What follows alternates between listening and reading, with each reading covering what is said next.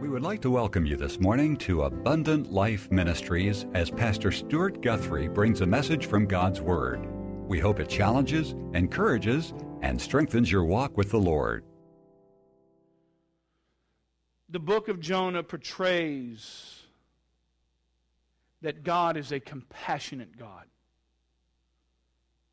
that He extends His grace and His mercy to those that repent. That process starts with self first. God had mercy on Nineveh, and Nineveh was a people known for brutality, for violence, for their wicked ways. And we're going to look into the life of this, what I call a roller coaster Christian life, that you know what many of us are experiencing today. Many of what we see Jonah experiencing throughout that book. This roller coaster started out with life seemingly calm for Jonah. Maybe even with a steady climb of being God's prophet, God's man. But as we peek into the first chapter of Jonah, with God speaking, the roller coaster still climbing, God shocks Jonah with an unthinkable task. And so now the roller coaster, having reached the peak. You ever been on to Six Flags over Georgia and got on the Scream Machine or whatever new ones are out? You can tell it's been a while since I've been there. And you get on that and it takes you to the top, and you get to the top, and it's time to go down. That's where Jonah's at right now. Jonah's been going up, life's great, everything's good, and all of a sudden, God speaks. And listen, when God speaks to you, be ready. Many times we think when God speaks, oh, it's going to be great. Listen, a lot of times when God speaks, it means difficulties are coming. I was talking to one of my elders at Mission Bible Fellowship that I used to preach at last night, and he said, how are you doing? I said, man, I'm doing great. He goes, really, how you doing? I said, not very good. He said, well, what's going on? I said, man, it should be a lot easier than this. I said, Rob, don't you think it should just be easier? He said, yeah, he just laughed. He said, yeah, seems like it'd be easier, but it's not. Ministry's difficult. The Christian life is not a walk in the park. Christianity means difficulty. But we don't tell people that. We just want them to come forward, pray a prayer, receive Christ, and life's going to be hunky-dory. No, Jesus says, if you worship me, you will endure trials. Life will be difficult. If they persecute me, they will persecute you. He who wants to come first must come last. He who wants to live must die. Difficulties. And here, Jonah is at the top.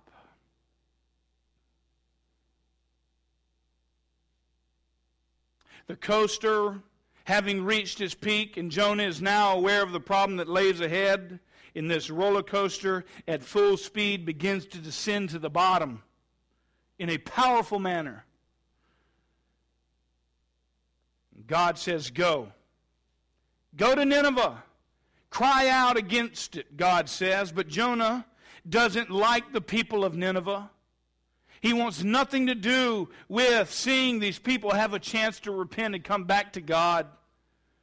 And so that realization that takes place is that he has been the one chosen by God to deliver the message, to cry against them.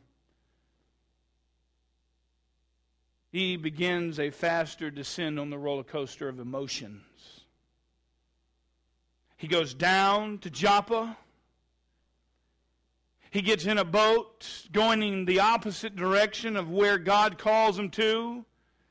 He gets down into the bottom of the boat. You see the transcending idea that he's going away from God. And then he goes even further into the boat and he goes to sleep, trying his best to get away from what God has called him to. Storms come, and now he's brought down even further. The only way that the problem could be fixed is for him to go down even further than the bottom of the boat. And so now the roller coaster has picked up speed. It's descending downward more than Jonah has ever seen. And he tells these men, throw me overboard. And that's what they do. And just when we think the rides begin to come upward and ascending, Jonah goes even lower.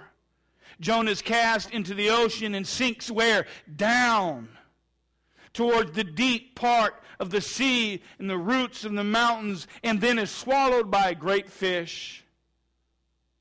And in this belly of the fish, when the roller coaster is about as low as it can possibly get, the G-force is now picking up, and you're like, you ever been on that roller coaster? I mean, just drives your brains and your guts and everything down in your feet. That's where Jonah's at. He's down as far as he could possibly get. And he prays. God delivers him, and now God speaks to him a second time, giving him another chance to do what he's told the first time. Proclaim the proclamation which I have given to you, to Nineveh. And so Jonah does. You know, many times it's not until we get down in the lowest place of a possibility is when we actually have the opportunity to hear God speak. It's not until we put on our back that we begin to look up. And that's what happened to Jonah. This morning I wonder how many here are going through difficulties of life. Hardships, trials, struggles, difficulties financially, difficulties in the marriage, difficulties in children that we have, difficulties in whatever the case may be. Maybe, just maybe, we're at the bottom. And God is going to begin to speak to us and to show us maybe again what it is that we're to do. Jonah is now steady on the rise. He's headed upward on the roller coaster ride of emotions. He is up and following God's direction, and he proclaims the message to this great city of Nineveh. They respond well by repenting, and God relented concerning the calamity in which he had told them he would do. So Jonah is up again, and he's about to reach the top. There's a major change that's about to happen on this roller coaster because, you know, sometimes when you go down and you come up, what happens again? Right over that hill, there's another downward turn. And this downward descent that is in the sight of Jonah is where our passage begins today. If you will, let us look at Jonah chapter 4. Jonah chapter 4, verses 1 to 11. Let us read. But it greatly displeased Jonah, and he became angry.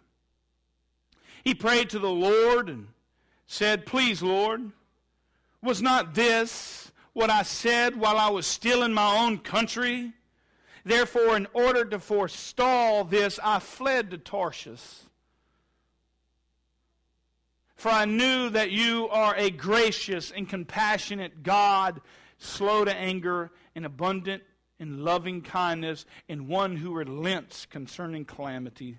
Therefore, now, O Lord, please take my life from me. For death is better to me than life. And the Lord said, Do you have good reason to be angry? Then Jonah went out from the city and sat east of it. There he made a shelter for himself and sat under it in the shade until he could see what would happen in the city. So the Lord God appointed a plant and grew it over Jonah to shade him over his head, to deliver him from his discomfort. And Jonah was extremely happy about the plant. But God appointed a worm when dawn came the next day and attacked the plant and withered it. And when the sun came up, God appointed a scorching wind, and the sun beat down on Jonah's head, so that he became faint and begged with all of his soul to die, saying, Death is better to me than life. Then God said to Jonah, do you have good reason to be angry about the plant? And he said, I have good reason to be angry even to death. Then the Lord said, you had compassion on the plant for which you did not work, which you did not cause to grow, which came up overnight and perished overnight. Should I not have compassion on Nineveh, the great city in which there are more than 120,000 persons who do not know the difference between their right hand and left hand, as well as many animals? Well, there are three things this morning from this passage of Jonah that I want us to grasp. Number one, I want us to see the irritation of Jonah. Secondly, I want us to see the isolation of Jonah. And thirdly, I want us to see the issue of Jonah. Let me remind you that Nineveh has repented of their wicked ways. God has changed his mind and decided not to overthrow them like he said he would, and he shows instead mercy and grace. Let me tell you, you could preach a message that in itself. You could preach a message in that itself. And so that brings us to point number one. Number one, we see the irritation of Jonah. He says, but it greatly displeased Jonah, and he became angry, and he prayed to the Lord and said, please, Lord, was not this what I said while I was in my own country? Therefore, in order to forestall this, I fled to Tarshish, for I knew that you are a gracious and compassionate God, slow to anger and abundant loving kindness, and one who relents concerning calamity. Therefore, now, O Lord, please take my life from me, for death is better to me than life. And the Lord said, do you have reason to be angry? I don't know about you, but I want to know why Jonah is angry. Here we see evil people that were not godly, were living lives of brutality, of sin and wickedness and violence, and they have turned and they repented, and now Jonah has become irritated, angry with God, so to speak. It was evil to Jonah, a great evil, you could say. It's evil that God could simply let these wicked people off the hook, Jonah thought. The people of Nineveh, they deserve to be punished. They've earned their calamity, and Jonah wants God to do his job. Boy, hatred is an evil stronghold, isn't it? And it's the very thing that's taken Jonah down now, this emotional roller coaster once again. He's been down there once before. Now he's looking over the edge of disaster, which his anger could carry him down to. And while there are many, many lessons that we could preach from this passage right here this morning, let me ask you today, how about you this morning? Let's get into application right off the bat. How about you this morning? What is it within your very soul that angers you? What is it that could carry you over the edge and put you into a descending emotional roller coaster ride? Listen, Jonah hates these people. His anger towards God is just not acceptable. And so hear me this morning. I know people that may have hurt you. There may have been someone that's done you wrong. Man or woman or mother or father, aunts or uncles, husbands or wives, children or adults. Maybe they've hurt you. Maybe someone you love. But I want to encourage you this morning never to hate those people. Never hate those people. We need to pray for those people. Pray that God would change their hearts so that they would repent and that they would turn back to God and that they would ask for forgiveness and then they could be reunited to Jesus Christ. And who knows, maybe then and then we could all be reunited together as brothers and sisters in Christ.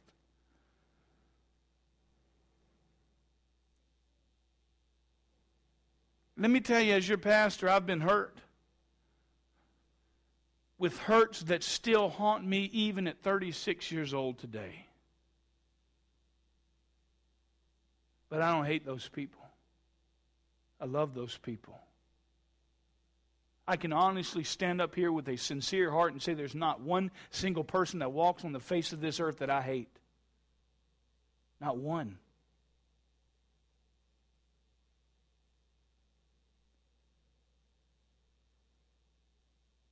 I love those people. I pray for those people. That God will change their hearts, that they will come to know Jesus Christ like I've been so blessed to do today. Nothing is unforgivable except that which is rejecting the Holy Spirit. But not Jonah. In the middle of his irritation, this anger that Jonah has toward God and Nineveh, we can learn a valuable lesson. Listen, those who have anger within their spirit, listen to what this prophet does. We don't need to make the same mistake that he does. He prays to the Lord. If you're angry this morning, you're better off to pray about it instead of act on it. That's what he does. He prays about it. Because there is no righteous support for anger like we see here in Jonah. Now, there is righteous anger. We see Jesus there clearing the temple. But here we see an unrighteous anger. An anger that wishes someone or some people to get what they deserve. Well, for Jonah it was much more.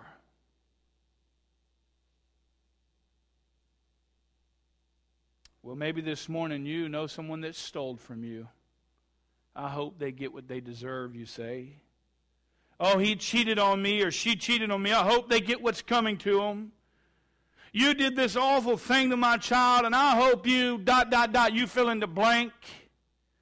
You said this about me behind my back. I will never forgive you. There is no room in the soul for the Christian for this kind of anger in life. And when we do feel these things, we need to pray. The pressure that Jonah felt the first time caused him to run, but now he proceeds to pray. And he desires to make known his concern of his anger to God. Jonah missed a lot.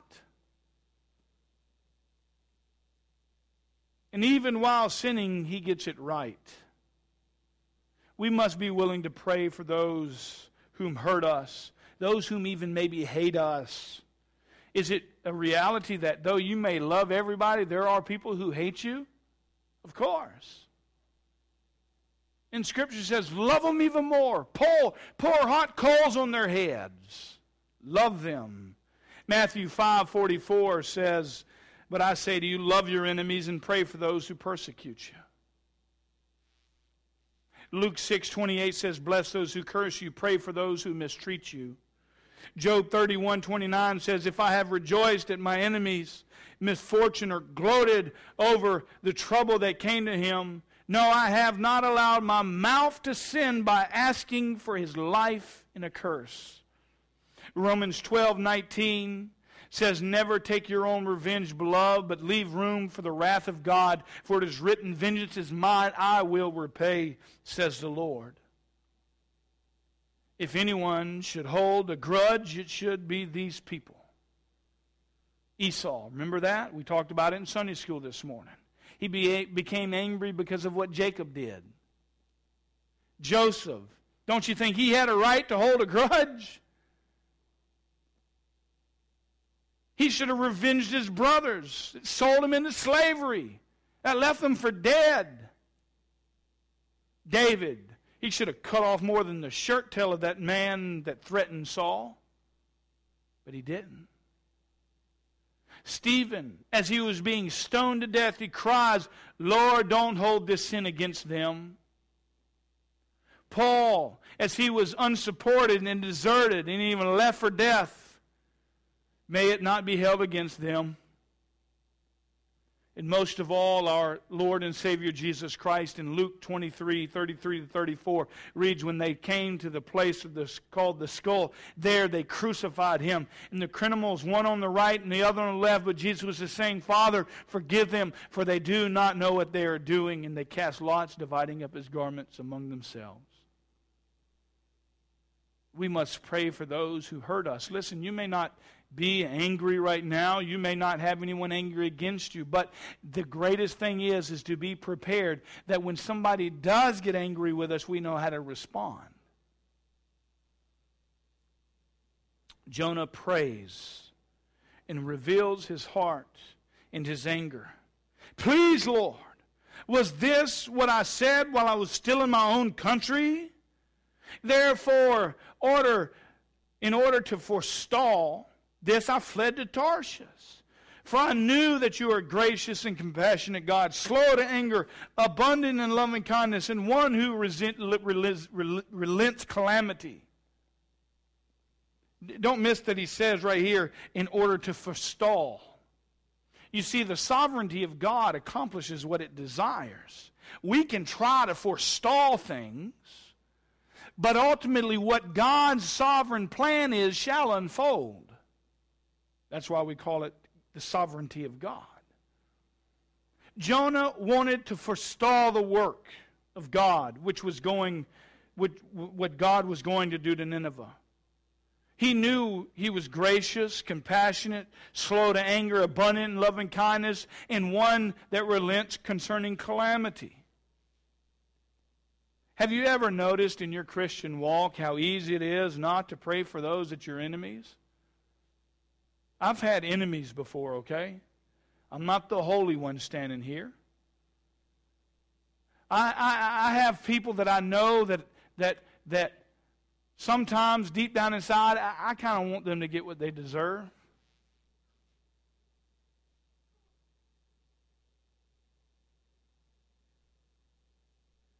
Have you ever noticed how easy it is not to pray for those that you struggle with? It's a command. And commands are not taken easily because we are prideful people, right? And we want people to get what they deserve. It's kind of our human nature, our sinful nature.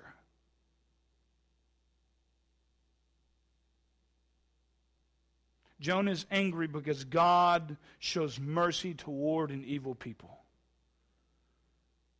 Compare this to something in our day. We have these people whom have decided to attack America. They were successful in accomplishing this mission. Oh, we've seen the evilness. We still see it unfold across the world. We've seen their violence, their wicked ways, and someone that may have been near or dear to you may have even been a victim of that. Our first response is what? Attack back.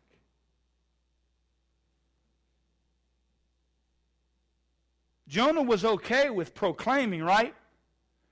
We didn't hear any arguments about proclaiming.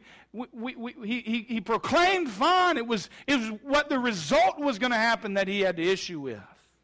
40 days and you will be overthrown, Nineveh. Amen, hallelujah. Let's don't see the calamity. But he knew something was up. That's why he ran the first time. Jonah wishes with all of his heart for God to overthrow these people.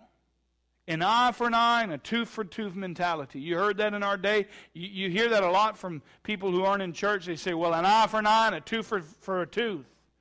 But they don't read the whole passage. God didn't see it this way. Jonah says, it's better to die than to see this happen. Because of this, verse 3, therefore now, O Lord, please take my life from me. For death is better to me than life. The Lord said, do you have good reason to be angry? What we have here is a pouting prophet. He is now descending on the roller coaster of emotions.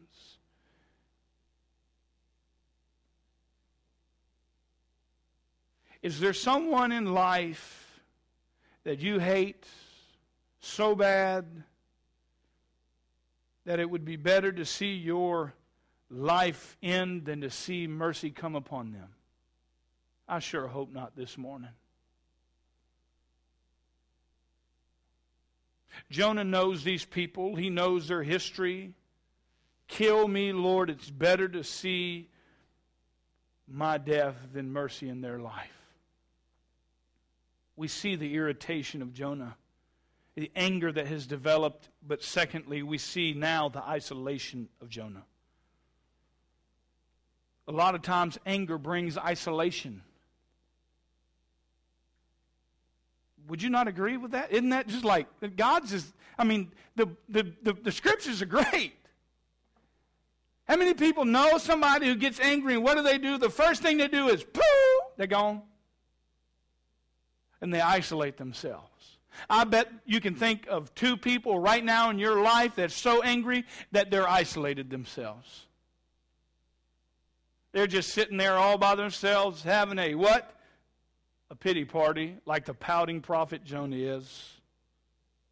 You know, early in my walk with God, God was dealing with me, and there was a time when I was angry, and my sin would cause me to isolate myself. It's what the devil wants us to do, is to isolate ourselves. And if I'm not careful, listen, I can catch myself wanting to do it now. If I'm frustrated, it's a whole lot easier for me to go get out on that mower and mow grass by myself, right? It's isolation. Looking for false comfort. Because at some point, reality has to come back and you got to get back in the game. And the problem still exists. Some of you may be yourselves this morning living in isolation. Or thinking isolation is of some way beneficial.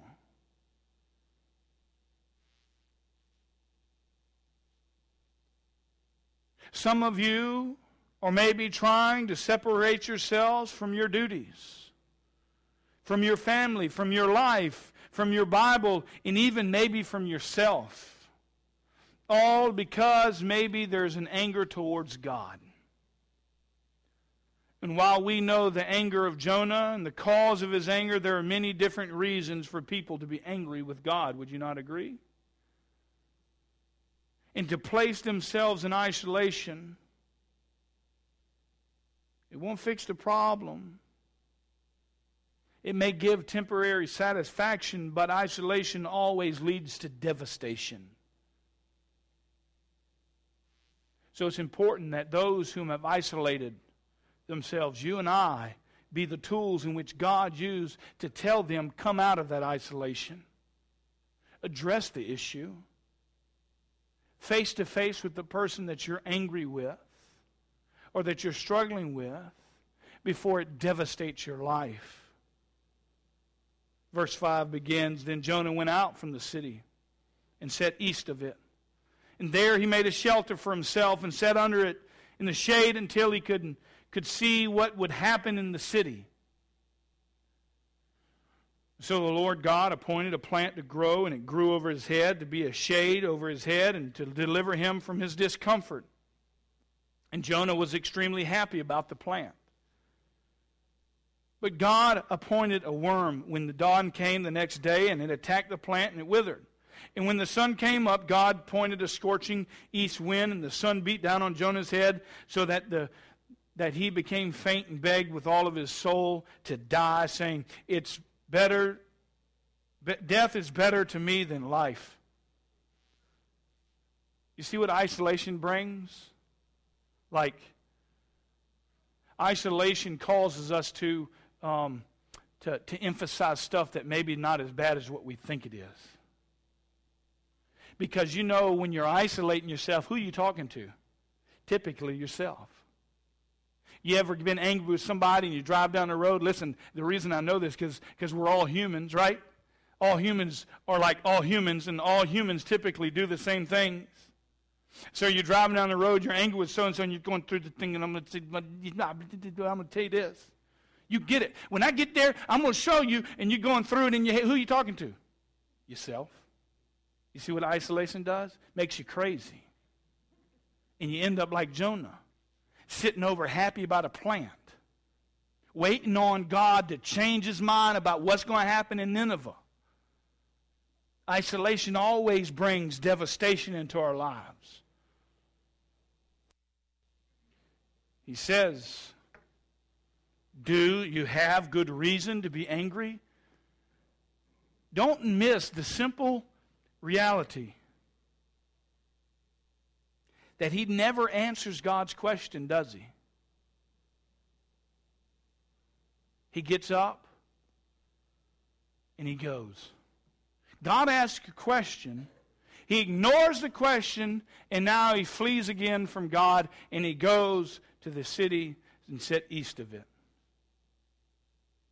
Listen, because you may be tuning the Lord out, and just because you don't respond to the conviction of the Holy Spirit in your life, doesn't mean that God's not there. The problem still exists. Jonah is well on his way now down the emotional roller coaster again. As he heads out of the city and isolates himself from Nineveh, from God, and something at this point caught my eye in observation. It says this, that he made a shelter for himself. And he sat under it in the shade until he could see what happened in the city. Two observations. Number one, and this is in my notes, this is how the Holy Spirit directs sermons. Two things that happens. Number one is when we separate ourselves from God, we what? We fix ourselves. We make ourselves comfortable. We put things, we eat things, we watch things, we do certain things that make us feel like we're getting better when really all we're doing is just trying to fix the problem, but we've still ran from God. The second thing that I noticed was he expected God to change his mind. I mean, did he think that his prayer and his pouting was going to change God's mind about having mercy on this great city? I think that's what he thought. And let me tell you, it wasn't until I had children that I figured this out. And now that I have children, listen, my children teach me more about my life than I learn about theirs. Because when a child wants something, what does he do?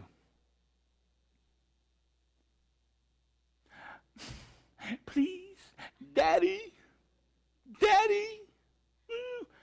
He's up here sleeping right now. Now, I told him if he sleeps through the service, he will not be able to fish until Wednesday. So when he wakes up and I say, son, no fish until Wednesday, you know what he's going to do? But Daddy, please. Say, no, it don't work. Listen, that's what Jonah's doing. Jonah decides he's going to go off and have a little pouting expertise, and he's going to sit there and comfort himself and sit under this little shade that he's made, and he's going to sit back, and what is he going to do? He's going to wait and see what would happen in the city. I can tell you what's going to happen. What God said was going to happen is going to happen. What's going to happen is what Daddy said is going to happen. It should be that way. We should never let crying and pouting drive our way of leading our family and our children. Because listen, if we can alter the authority in our lives, then we'll always alter it. But God don't work that way. God does not work that way. I sometimes see other kids pouting and crying and getting all emotional for the hoped outcome of getting what they want. And so do we tell our kids, suck it up. Stop pouting. Well, that's what some people do. That's probably me more than anything, if I can be honest. Suck it up.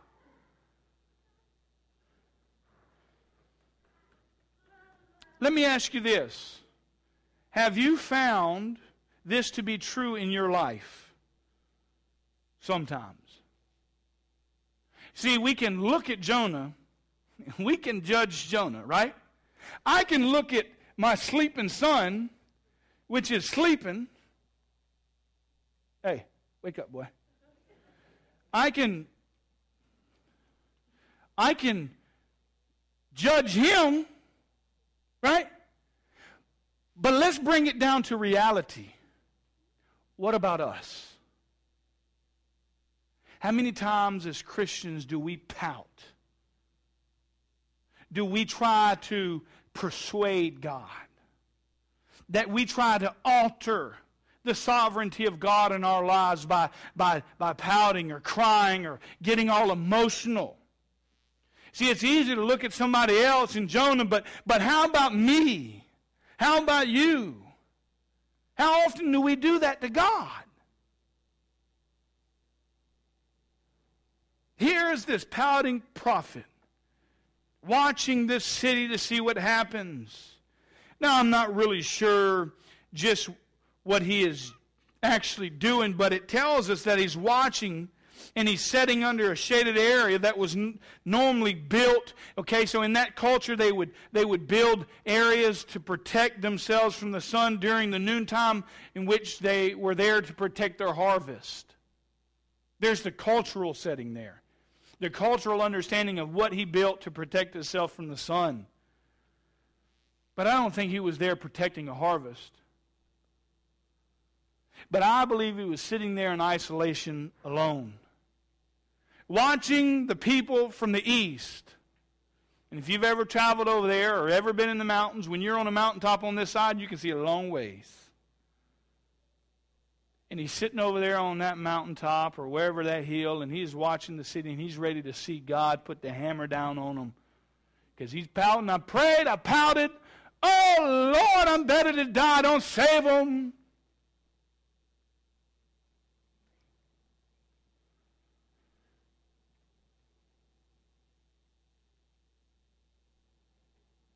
But that's what we do.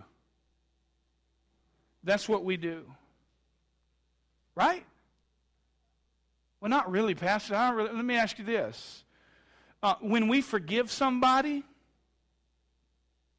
but then we want to watch them like we are God, right? You ever forgiven anybody and watch them like a hawk? Listen, God knows their heart. They could look real good on the outside and still be raging wolves on the inside. Only God knows the hearts of people. The truth is, I don't know what he's doing up on this hill. I'm assuming that's what he's doing. It sure seems to fit the context, the passage, and what's going on. But he's in full descent on the roller coaster of emotions headed down in the wrong direction.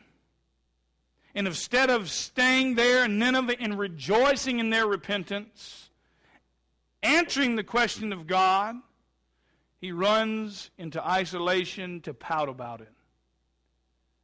So then the Lord God, verse 6, appointed a plant, grew up over Jonah to be shaded over his head and to deliver him from his discomfort. And Jonah was extremely happy about the plant. Listen, Jonah's not comfortable. He thinks he's comfortable because he's got a little shade, a little plant that makes him happy. But really, he's angry. He's in distress. And while he may have built himself a cover to keep him from the heat of the day, listen, God appointed a plant to grow. Was it him? No. It was God who appointed the plant. Maybe not only to help him from the heat, but to help him from the heat that was inside, which he was boiling with anger. It could have a double meaning. Listen, you can only comfort yourself so much. I want you to understand that. But I want you to grasp the fact that the only one who can truly give you comfort and joy and peace is God himself. We can try to fashion all of the little things to make us happy, happy, happy, when truly we sad, sad, sad. And unless God comes in and changes our heart, regenerates our heart, gives us hope that only comes through knowing Jesus Christ is our Savior, it's only then we can be healed from the inside out. Throughout Jonah, we see God being personified. I think it's what you would call the personification in figures of speech. We see the personification of the storm. We see that in the ship. We see it in the great fish. We see it in the very plant that has grown up above Jonah. Everything is obeying God, right? But Jonah. Isn't that funny? Everything's obeying God but his prophet.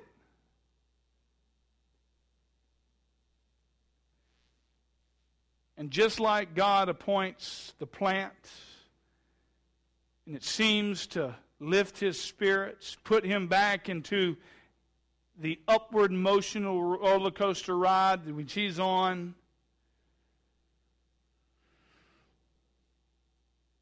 she seems very happy now. She's got him a little plant. But God, whom is sovereign over all, points a worm to obey him. Now the worm's even obeying him. And the worm attacks the plant and it dies. And Jonah, again, now that was that we started off here, we went down, we came back up, we come back down, and now we got one of those short ones. You know, like they always got the real tall one, but they got the quick one. And that's what's just happened here. He was happy, boom, now he's back down again already. God's not finished. Plant that made Jonah so happy is now withered. And he appoints this scorching east wind on his head until the pouting prophet's about to faint, and we begin to hear from Jonah again, his true heart. You see, he comforted himself. He's sitting over there. He's got his shade. He's got a little thing. But inside, he's still the same. He still ain't changed. As he begged with all of his soul to die, saying, death is better to me than life. You see, he ain't changed. He ain't felt no better. He's put on a facade. And too many times we walk in these doors with facades on where we say, oh, I'm good. But deep down inside, we ain't good. We got issues. This plant brought him joy. And now God is about to teach him a valuable lesson. And if it's a lesson for Jonah, it's a lesson for you, and it's a lesson for me. And we need to have ears to hear. Listen, your isolation will only cause you to focus on yourself. Oh, poor, pitiful me. Life is so bad, I just want to die. Everything around Jonah is obeying God. And Jonah, the very man that God spoke to deliver Nineveh, is ready to die. We'd call that probably a good bout of depression in our day. He sees life of no value. He's angry. He's pouting. He's willing to give up his own life on the account of God's grace and God's mercy.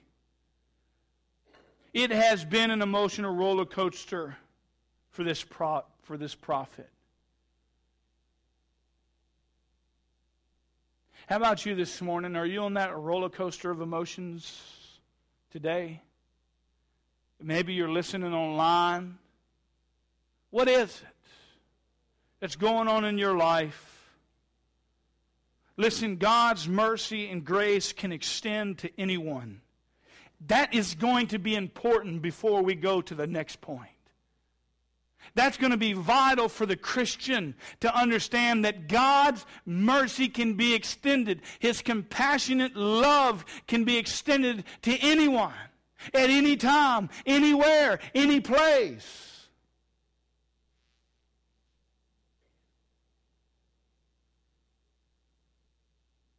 We should celebrate when God has mercy on our enemies.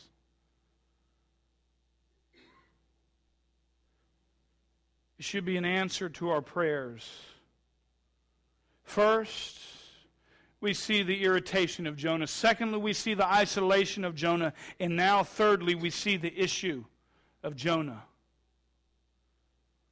We have looked at what he has done, the effect of what he has done.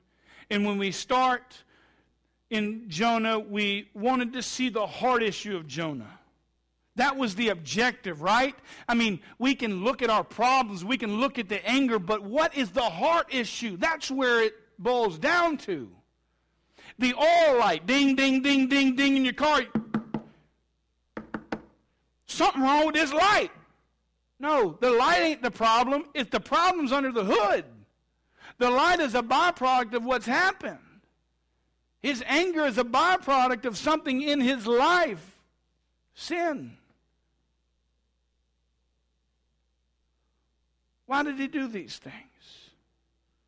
Yes, we want to be aware of the behavior, but too much we want behavior modification. So that when we see things in our own lives, we can say, hey, there's a problem. And now we're going to finally see the issue that Jonah has. He says here in verse 9, then God said to Jonah, do you have a good reason to be angry about the plant? He said, I have good reason to be angry, even to death.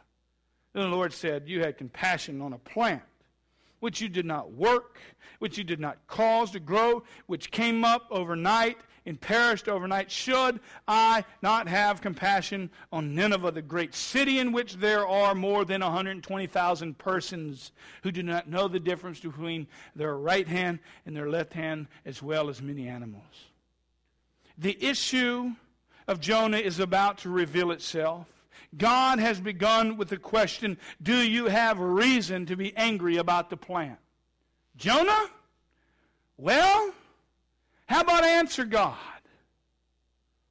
He says, even to death.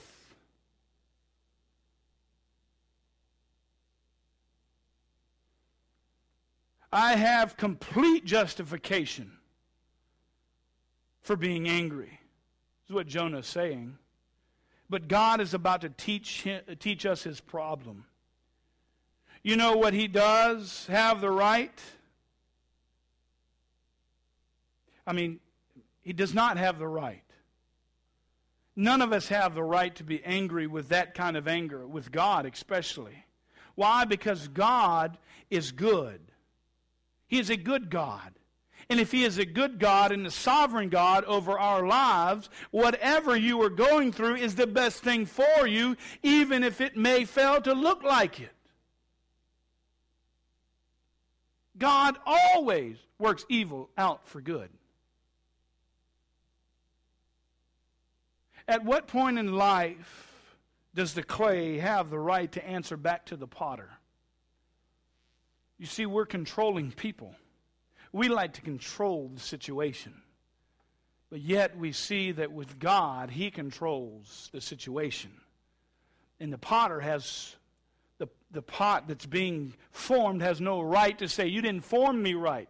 This is what I need to be looking like. This is what I need to be doing. This is how it needs to operate. This is how it should be. You had compassion on the plant for which you did not work, which you did not cause to grow, which came up overnight and perished overnight. Jonah, you didn't plant the plant. You didn't work the plant. You didn't cause the plant to grow. I did. God, the creator of heaven and earth. You had compassion on something you didn't even create. And compassion on something that doesn't even have a soul. You see, we need to listen very closely here. Those that are on iTunes, tune it up. Because this is something each and every one of us need to hear this morning. And I wish that we had 1 million people sitting in this room. And I can't be concerned with the outside world, okay? with those who are not believers and followers of Jesus Christ. But we as Christians need to tune our ears to what God is about to say. Not only here in Abundant Life, not only here in Hardeeville, not only in Jasper County, not only in South Carolina, not only in the United States, but across the world, we need to hear this message. When we as human race begin to have compassion for plants and for animals of this world more than we do human life, we got major problems. Major issues. When we start worshiping the creation instead of the Creator, we have big problems. When we start having more compassion for a plant than we do people, we got issues as a nation and as a church and as human beings in themselves. Listen. I'm going to get passionate, I can promise you, because listen, I can't do anything about this problem, but what I can do is use the mouth that God gave me to warn and to proclaim what God's Word says about this issue, which we see happening in the life of Jonah. I have seen an increase in this in our day. You don't see kids starving on TV anymore. You don't see Facebook posts of videos of starving children. What do you see? Starving animals. Pets without homes. Home shelters for animals, not humans. Listen, it's caused me to think about what we're doing in the town of Hardeeville for those people who have no home, who have no food, who have no shelter. What are we going to do for them? What are we going to do for them? Because I don't know about you, but yesterday I ate a piece of filet mignon. And it was good. But what about those out there that can't eat right now? Now, I know the problem exists all across the world, and I can't worry about what happens across the world right now because all I can do is answer for what happens in our church. What are we doing to take care of those in need out there? The poor, the needy. We see starving cats and dogs on TV, not kids anymore. I don't see people driving up to poverty-stricken places delivering people, but instead pets. Do you recall in the book of Matthew, chapter 12, we were reading about this in our family devotional this week. This is what, this family devotional that we have at night with our kids, this is what drove this message. This is what pierced my heart. Jesus is there talking about the Sabbath. Those Pharisees are saying, you can't do anything on the Sabbath. But I want you to listen to what he says. He says, departing from there, he went into their synagogues. And a man was there whom had a withered hand, or that was withered. And they questioned Jesus, asking this, is it lawful to heal on the Sabbath? So they might accuse him. See, because you was under the law, you're not allowed to do anything on the Sabbath. But we're not under the law anymore. We're not slaves to the law. And he said to them, what man is there among you who has a sheep? And if it falls into a pit on the Sabbath, will he not take hold of it and lift it out? It's a rhetorical question, right? We know the answer. There's not one single person that would not do it. But listen to what his response is in verse 12. How much more valuable then is a man than a sheep?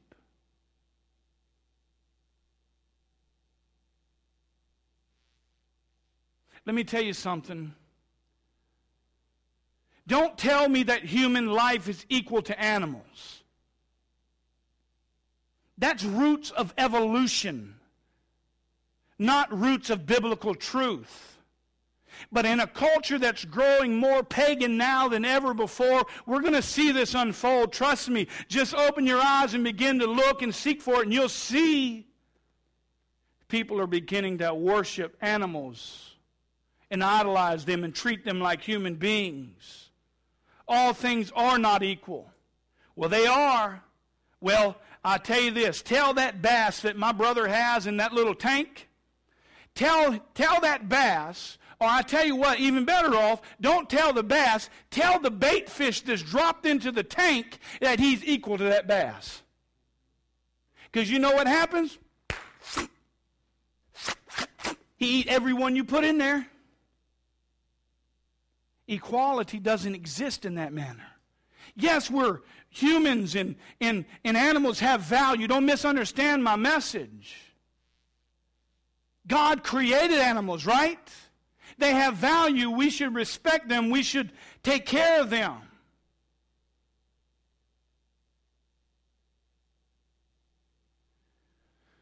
But I'm beginning to wish that people owned persons instead of pets.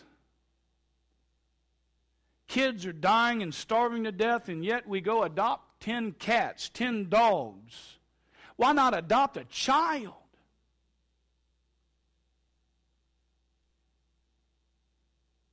Listen to what this article says right here. America spent an all-time high of $55.7 billion on their pets last year. And spending will creep close to $60 billion this year, an industry spokesman said on Thursday. Pets across America live like little humans these days. And as long as people treat them that way, pet spending should continue to climb, said the president and CEO of American Pet Products Association. Seriously, 60 billion. Listen, I tried to do the math on 60 billion. My calculator don't even operate on that number scale.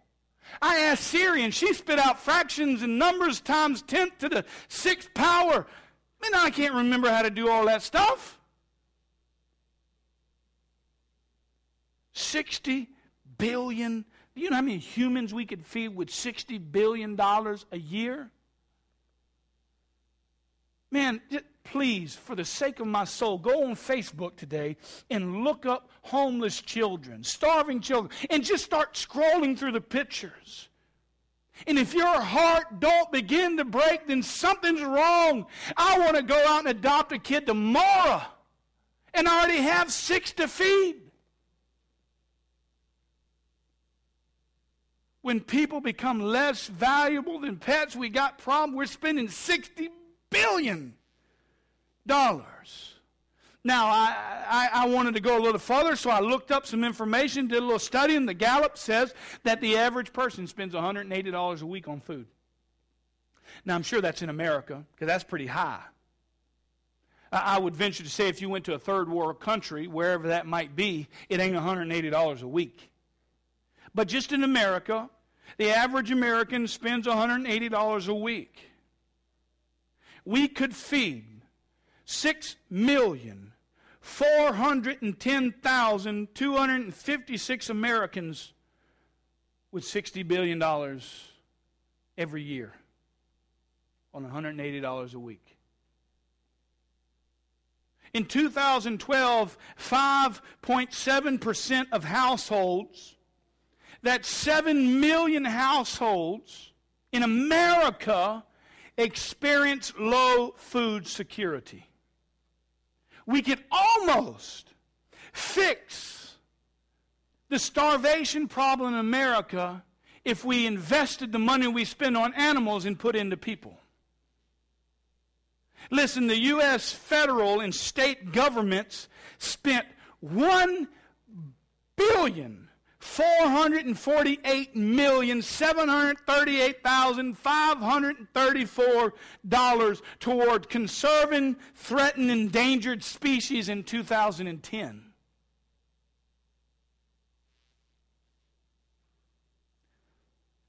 CareNet, one of the largest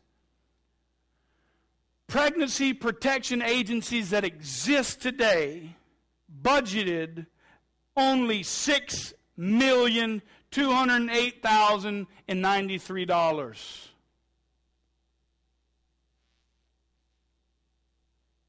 And as far as I could find and tell, there is no federal funding to protect human life. Listen, don't let the media drive your understanding of value. Let God drive our understanding of human life and value. Listen, Galatians 1:15 says, "But when God, who had set me apart even from my mother's womb and called me through His grace, was pleased." When does life begin? Listen, I want you to understand, Scripture teaches it begins at conception. That God is the one who places that child in that womb. Who's endangered? Well, let's see. During the Holocaust, somewhere between 11 and 17 million people were killed. During World War II, over 60 million people were killed due to war. Listen to this. This ought to take your breath away. It should break your heart. And it should call out for the church in America and across the world to stand up and speak out against it at least. 1,600,000 babies are aborted in the United States every year. Per day, that's 4,383 babies aborted. Per hour, that's 183. Per minute, that's 3. By the time I'm done with this sermon, which I can promise you will at least last for an hour, there will have been at least 180 babies aborted. Who's endangered? Puppies or people? Within this 2.5 hours that we've been here today, if you came to Sunday school hour, you would have been somewhere around 50 unborn kids aborted in just America alone. Since Roe versus Wade, there have been 50 million children aborted.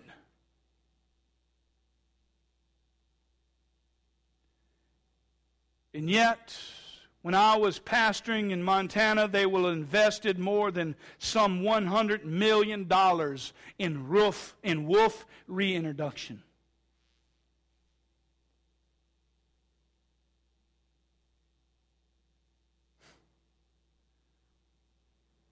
Yet, what do? To speak out about it is being unpolitically correct. And listen, one day I will be cast into prison for preaching this message. There will come a time when this will be hate speech if God doesn't, by His grace and mercy, relent against us. What action do we take?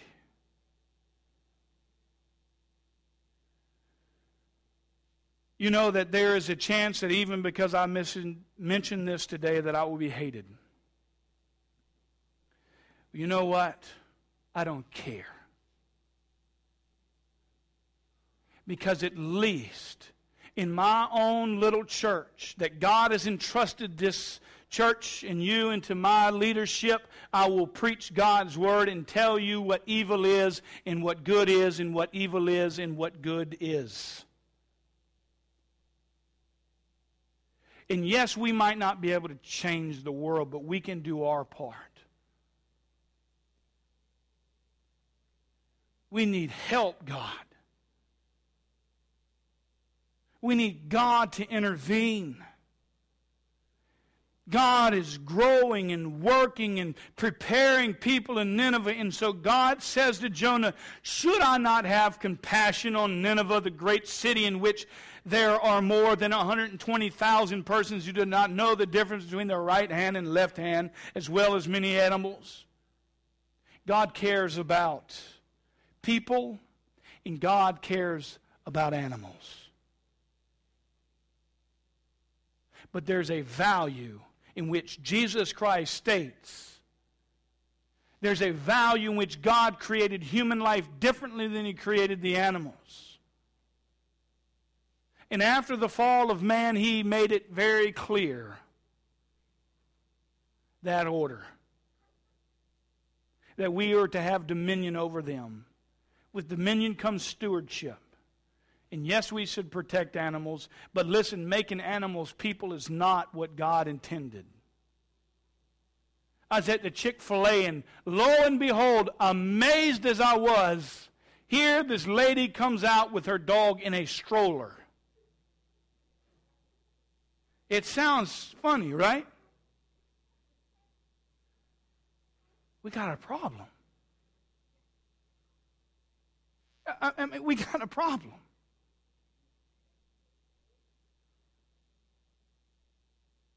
We should concern ourselves with animals, with the environment. But when we're killing babies that are unborn and saying they're not a life, and yet we spend millions of dollars to protect babies of endangered animals, we have major problems. When we allow children to starve and feed animals while they die,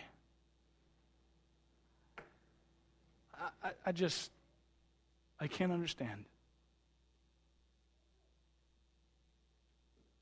God designed animals to feed themselves. That's part of the program. They were put into the garden, and they didn't eat each other then, did they? They ate plants. They were vegetarians. And it wasn't until man sinned and was fallen that God said, "Oh, of these animals you shall eat. That's how you should have your food." Many animals survive on their own. Deer survive on their own. Elk survive on their own. Moose survive on their own. Alligators survive on their own. But what do they tell you? On the sign there on the lake, what does it say? Do not feed the alligators. Why? Because they become dependent on humans, and then they can't survive. We've created a $60 billion industry.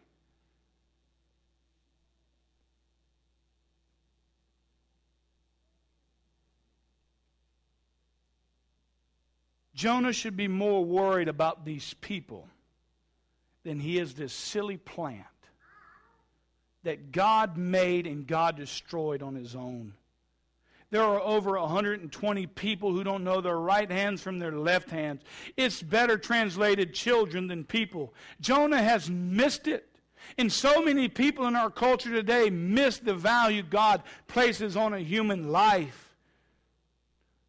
All we are doing in America is a legalized Holocaust. God loves His creation. God loves humans, and He knew us before we were formed in the womb. And God sent His Son, Jesus Christ, to forgive us all.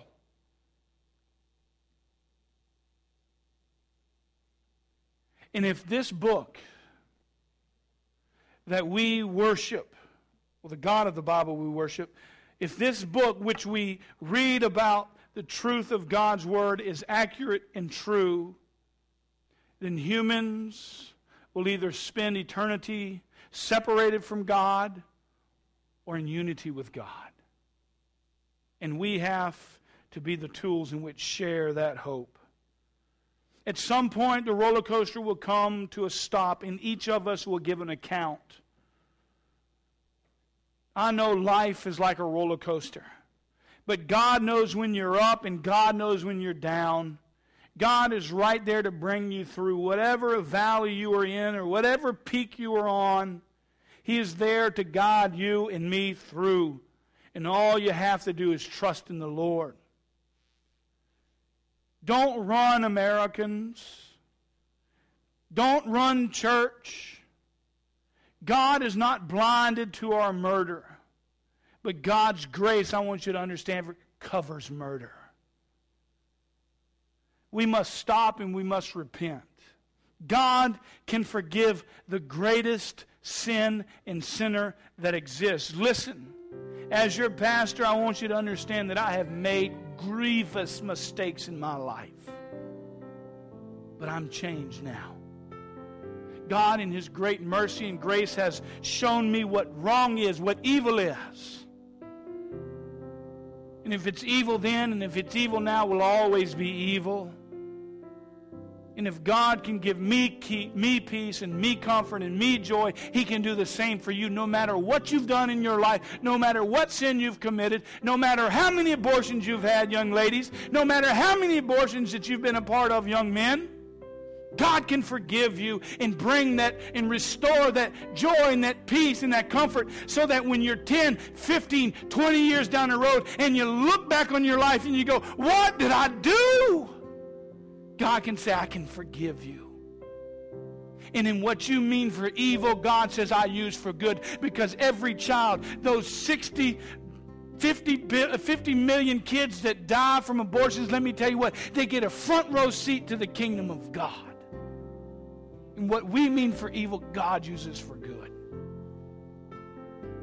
We should stand up against it and understand that when we fail, God never fails. And when we fail in life, understand Jesus Christ never fails. And that's why He came to the cross, to give His life a ransom for all. Let's pray. Father God, we thank You for Your word.